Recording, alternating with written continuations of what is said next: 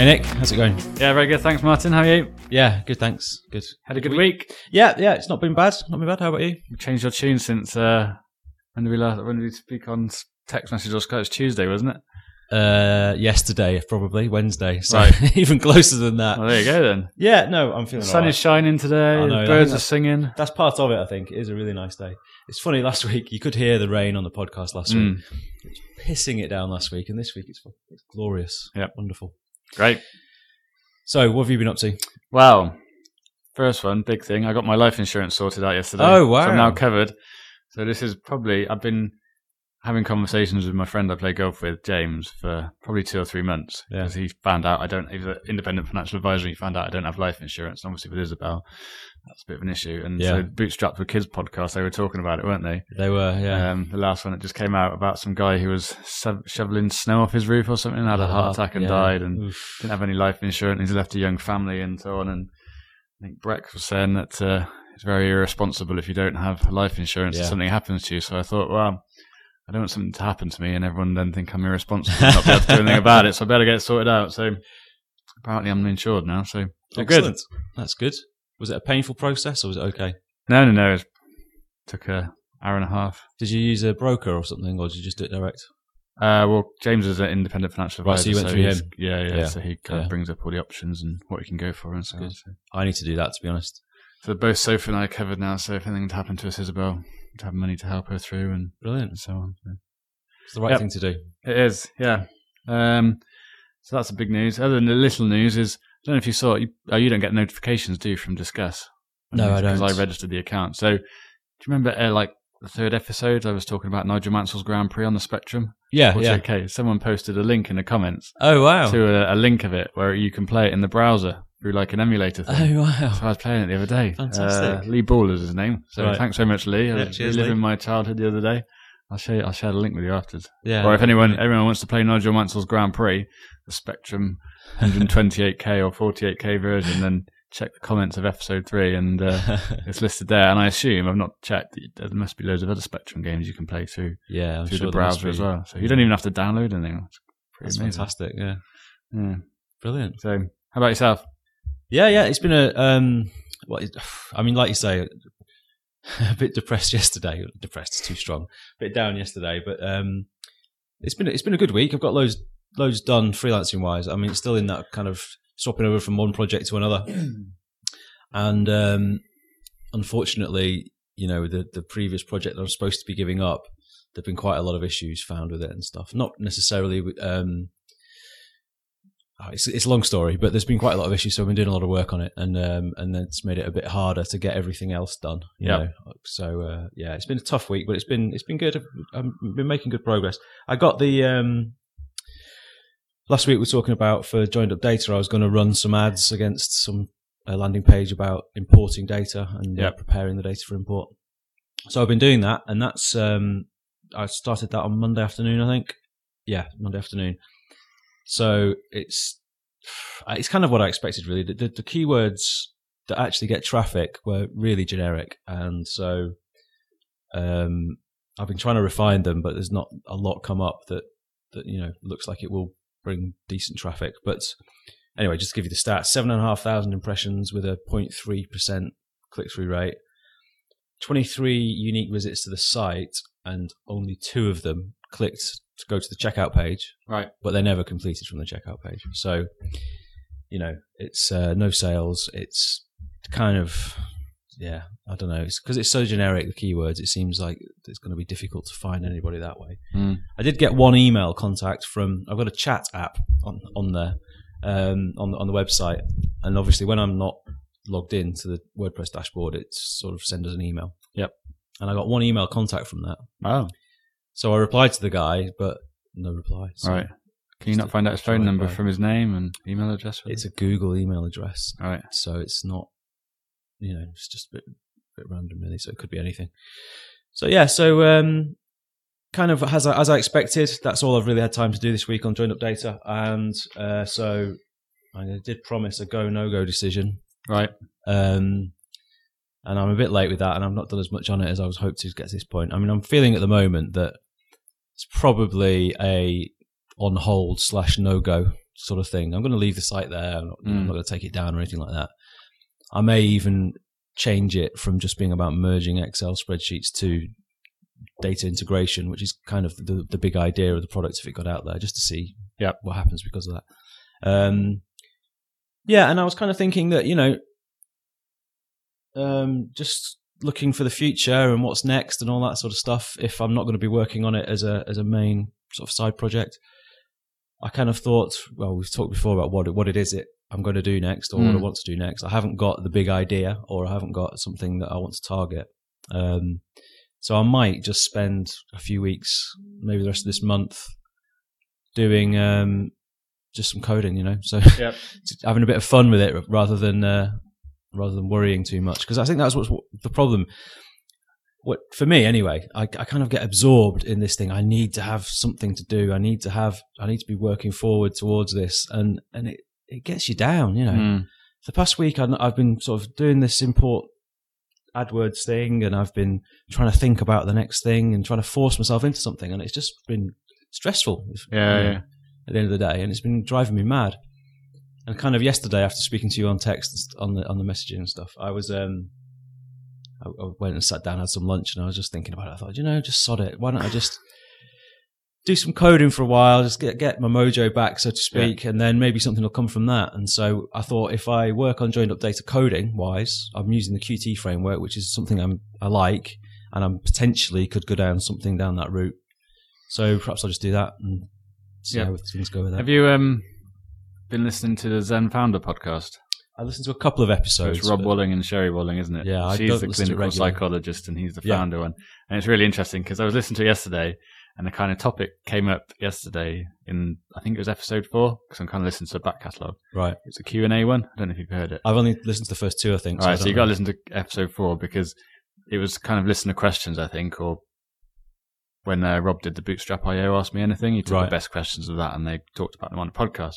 And so one of the questions was about what to do when your startup fails. Right. And so I thought, because this topic might come up, I thought, wow, I can give some advice around this. I listened to my counselling session. I've listened to the clinical psychologist, so this is so you're an expert. No. So it's really interesting because Sherry Walling was saying, and again, she's the clinical psychologist. So she was saying that you put so much heart and effort and all that kind of stuff into an idea that when you decide to kind of fold it or not work on it, it's almost like you have to go through a grieving process. Right. And so this is kind of what you said anyway. But she said, you need to take like perhaps 5 or 6 weeks off, actually accept that the idea is gone and you're going to move on.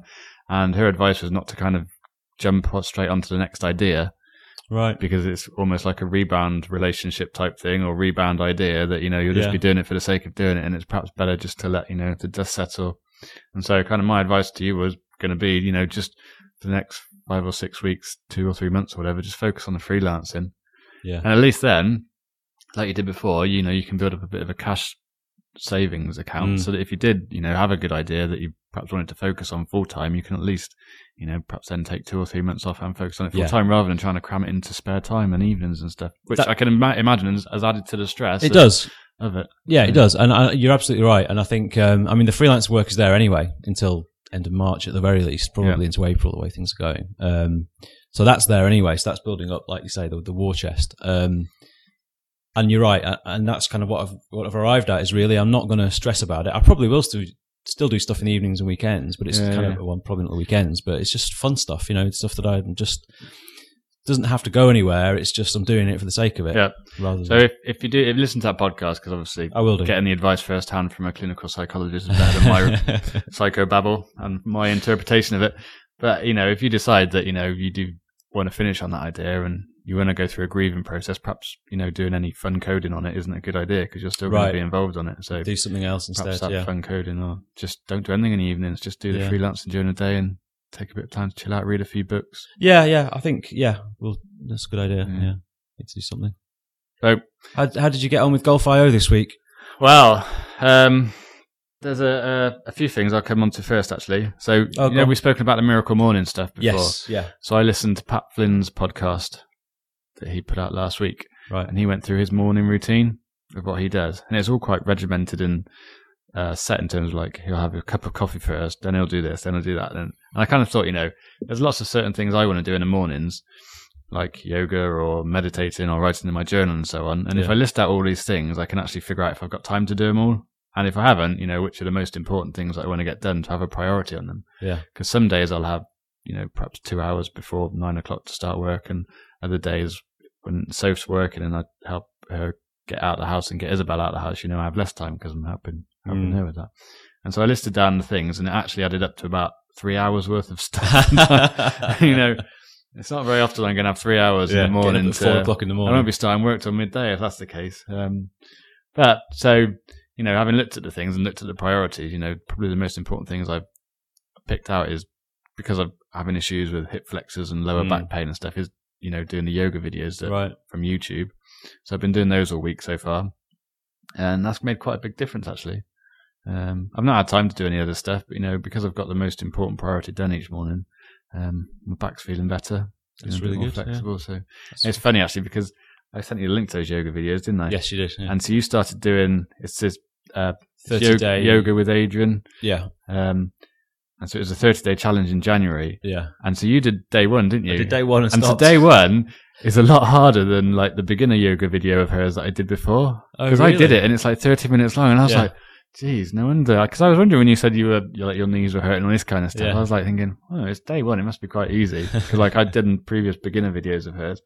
But it's quite hard actually. It was tough, yeah. So but I'm on to day 4 now. Oh, good. And I'd suggest for you, if you want to do it again, I'll send you a link to the beginner one, because that's a lot. It's 20 minutes long, which is, I think 20 minutes is like the 30-minute ones are a bit long for me. That's why we stopped doing 20 minutes is like the perfect time for me. And some of the later videos get down to 20, they are 20 minutes. Right.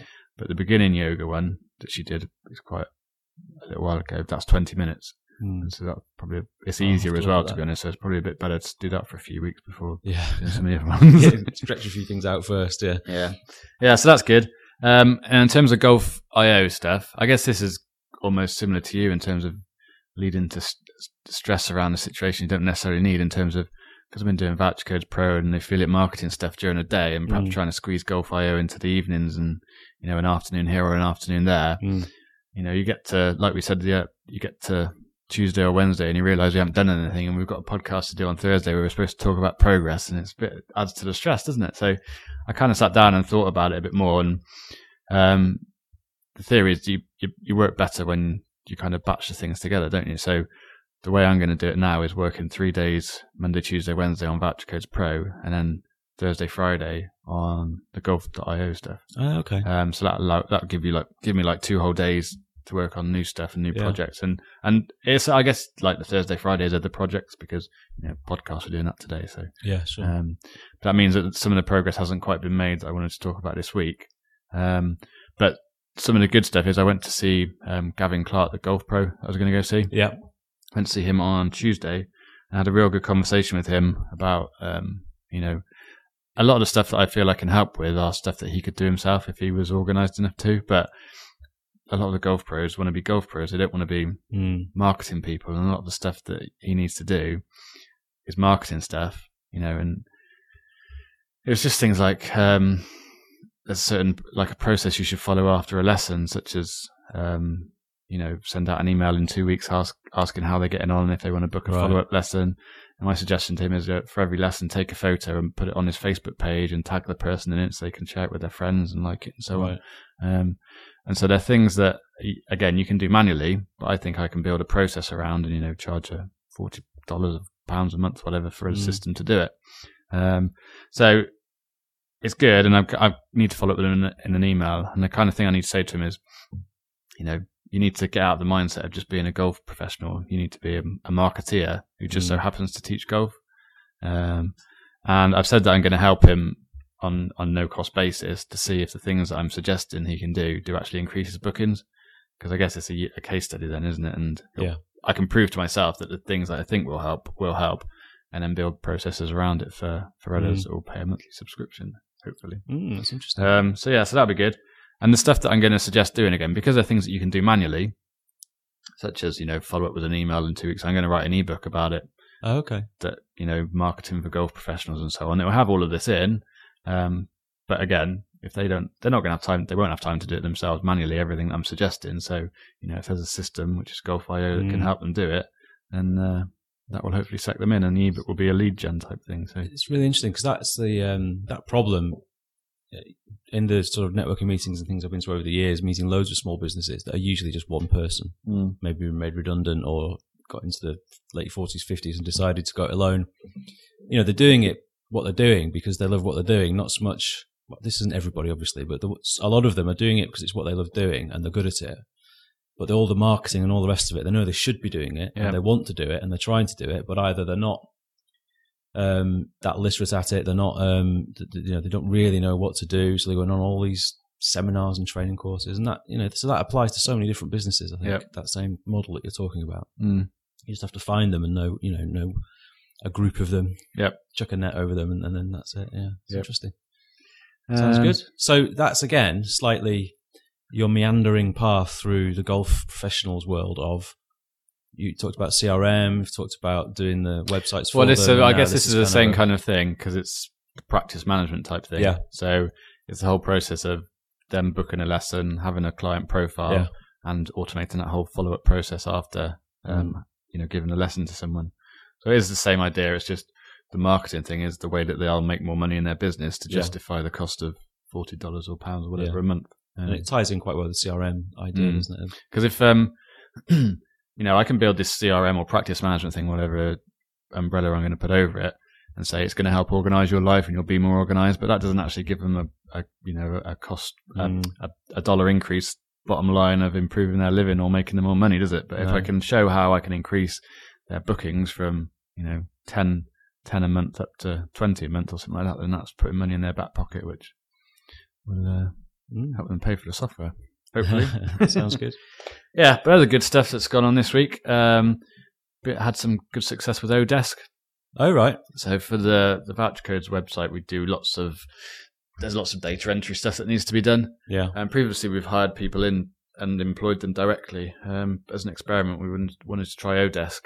And now we didn't want to, employ people in the Philippines. Although that option is obviously available, because it's cheaper. We wanted people in the UK because they're doing a bit of deal hunting for us, basically. So they have to know the retailers and the shops and how the shops work and that kind of stuff. Yeah.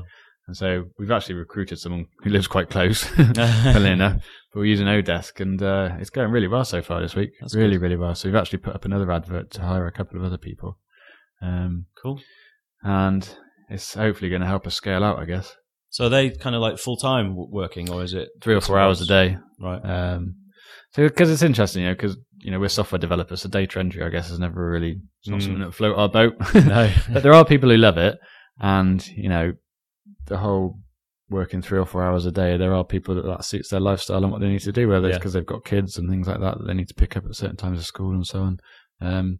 So yeah, positive stuff from Odesk so far. And I kind of forgot, I think I knew this happened anyway from previously reading about it, but I didn't realize until I logged into the Odesk kind of management portal that Emily, there's a lady who's doing it, she's using the Odesk software. It's running in the background when she's working, so it shows the hours and a little graph of when she's online and offline and so on. And it takes pictures of her her desktop to show what she's working on and stuff. Yeah, I've seen that. Which I don't care about anyway, because we can kind of see because it's data entry, you can see how many deals she's added and that kind of stuff anyway. But it's just interesting. I guess I've used Odesk a few times, and quite a few times, and I've never used that myself. I know it's there, but I've never used it. Like you say, I've always judged on the output, basically, and if I'm happy with it, then I'll pay them the money, obviously. But how did you find the interviewing process? Did you sort of do test tasks, or did you just sort of say, well, I like the sound of this person? Well, we said, because Emily's the first person we've taken on, so we said this first week is a test week. Right.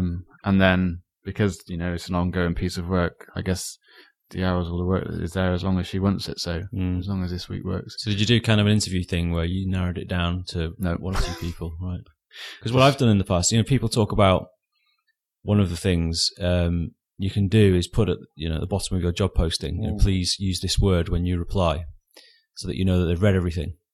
And I never used to do that, and then I did that in the last few jobs I've done, and it's amazing how many people that have got supposedly 5-star ratings and look really great, they obviously haven't read the post. I think some of them use scripts or bots just to auto apply for jobs, so they obviously don't do that task. So that's really easy to get rid of those people. It's interesting, because we were a new customer or a new registrant on Odesk, there was some onboarding concierge service. So someone actually from Odesk kind of started accepting people or suggesting people and declining people who didn't suit the criteria I put down. Okay. So maybe that helped or not. I don't know. But yeah, good things. It's difficult. It is difficult. I mean, I'd usually sort of do that secret word thing that they've got to reply with, and that narrows down a lot. And then get down to 4 or 5, and then message them all, asking some questions, like open-ended questions that they have to elaborate a bit on. Yeah. And even that, some of them come back and goes, well, when you give me the job, I'll tell you the answers. It's like, okay, bye. Well, so they have, so they do have open-ended questions you can add to the job posting, right? That they have to write back to. Yeah, but I bet they've got set answers. Yeah, by now. So I've never done the actual give more than one person small tasks and see which one's best and go that way. Which I think if I had a decent sized bit of work, I'd do that. But yeah, I mean, I've had fairly good success with it. I've been happy with people I've used in the past. I think for us this time, or just for us, it's worked quite well as well because we've got a process in place already in terms of the people that we've employed directly. We've built the process with them while they've been on board. Yeah. And it's actually come around because one of the people is leaving on maternity leave. So we needed to either, replace her during that maternity period or look at other options. So the other option of perhaps trying out Odesk this time has come around. And so the process is already in place, and the admin screens and the process that she has to follow through is all there. So cool. Yeah, that's good. That's really good. That's it for me, really. I'm on to stuff. Okay. Yeah, I mean, there's one thing that I've been thinking about a bit recently, talking about this, coming up with ideas and so on. And ideas, is that really a good thing? We talked before about an audience and whether and how having an audience is obviously a good thing, because then you can target them in terms of what do they want, what do they need, and so on. And it's funny, I've been reading a lot of stuff and listening to podcasts and things and hearing about ideas and how to generate ideas and all that sort of thing. And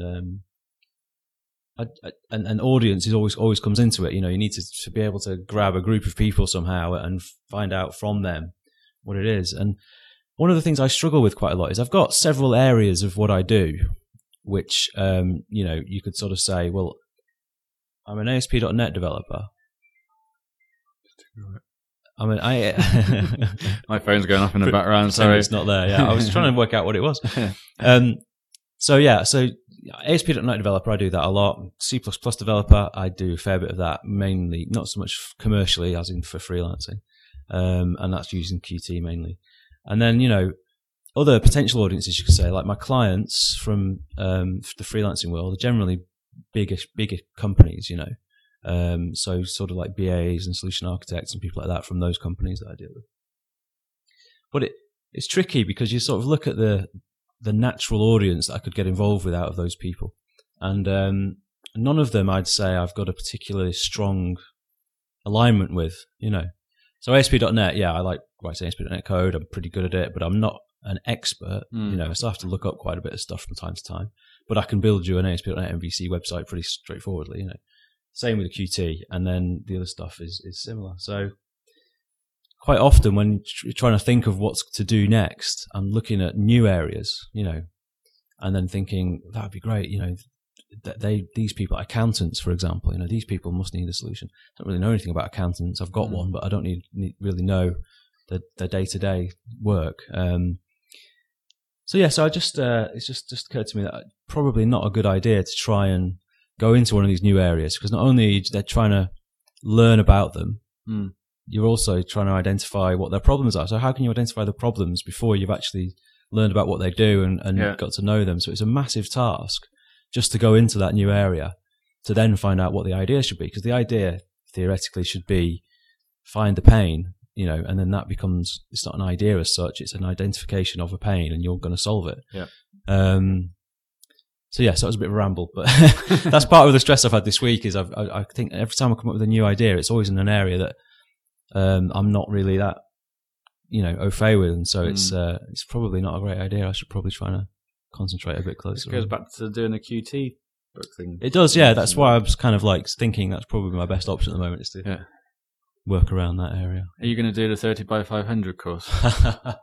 This is a big question. That's reading Amy Hoy's stuff and listening to Amy Hoy's book. That's kind of where this thinking has started to come from about, not trying to go for a new area that I don't know very well.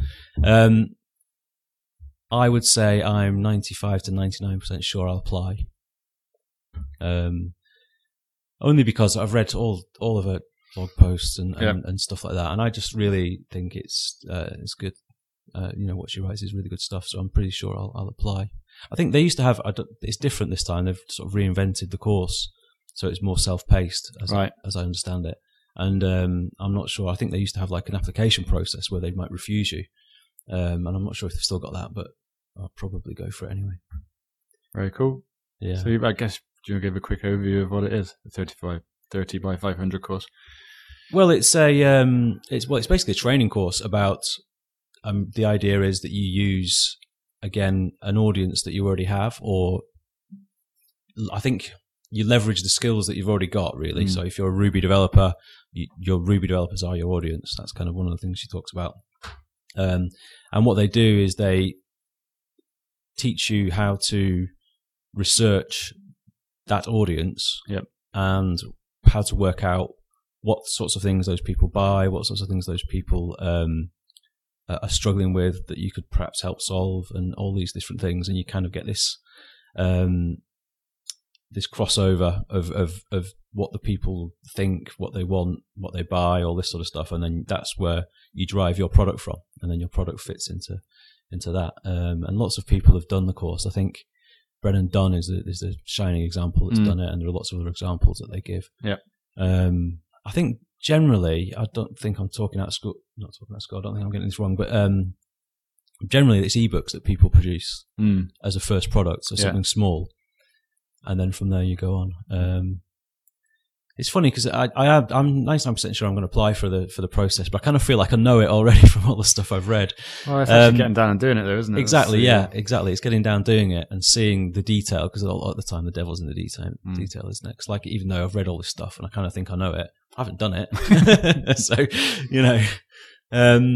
so like I say, 99% sure I'm going to do that. Cool, very exciting. I think that opens tomorrow, isn't it? 6th? Yes, I think it is tomorrow night. Yeah, it's tomorrow night in the UK anyway. Yeah. Very cool. Move on to stuff. Yes, go for it. So I've got one thing to mention in stuff. A new app I've been using, 5 Minute Journal. All right. Which you might find interesting because you've been doing a bit of journaling every now and again. So it's on an iPhone. It just pops up. Well, you can set when the reminders show up. So at 7 a.m. it pops up saying, what 3 things are you grateful for? What 3 things are you going to get done today? Right. And at 9 o'clock it pops up another reminder in the evening saying, I can't remember what would have made today better or something like that, and fill it in. It's quite good, actually. That's quite good, yeah. Yeah, it focuses you first thing in the morning of thinking what 3 things, most important things you want to get done each day. That I like that idea. That this thing about what 3 things are you most grateful for. I'm going to say I struggle with it. I mean, there's the obvious things, Just a smile on your face, so I know it's the obvious things, but it just makes you. It's the same every day, though. Grateful. Yes. Yeah, it's an interesting one. Yeah, I'll give that a go. I don't know. It's not the same every day because. Sometimes I put about having a great night's sleep because Isabel slept through the night. She doesn't always sleep through the night, so it's not always the same. I'm grateful for not having a hangover this morning. There you go. Cool. Got any stuff? Just the only thing I wanted to talk about was I don't know if you've seen Andy Bryce's latest blog post. No. Google bans hyperlinks. Right. He had his AdWords account banned recently for, I think it was 12 days in the end. Now, he's been an AdWords customer for 10 years. His product's been out there for 10 years. He must have spent a lot of money with them, and I don't think his business relies on it, but it's obviously one channel he has to sell his product. And one day he got an email saying he was banned. And, I mean, I'll put a link to the article, to the blog post in the show notes, but basically he eventually managed to get in touch with somebody at Google support. He was talking to this guy over email. And the guy was saying that you can't... I think the term was redirect somebody from your website to another website. Right. Okay. So we all know what a redirect means, but what this guy seems to interpret that as is have a link on your website to another website. Right. And so he had to remove all links to other websites to get the thing. And this guy, it's just crazy. And so in the end, he didn't. He could put the links back because somebody higher up sort of sorted it out and said, "Look, there's been a bit of confusion. Yeah. This guy didn't really understand." Obviously, basically, some Google contractor doesn't understand how the web works. Exactly, yeah. And but it's frightening when the amount of power he can wield by just saying, "Right, you're banned because I don't understand the rules." It's crazy. And so hopefully, I think he posted it on Hacker News. I haven't seen it, but. Hopefully Google have seen that now and actually do something about it because that can ruin somebody's business. Wow. There's a bigger conversation here about general search results and penalties and all that kind of stuff. Yeah. Hey ho. True. Anyway, so I'm done really. That's it. Yep, that's it for me. Cool. All right. Enjoy the sunshine and I'll speak again next week. Brilliant. Cheers, mate. Cheers then. Bye.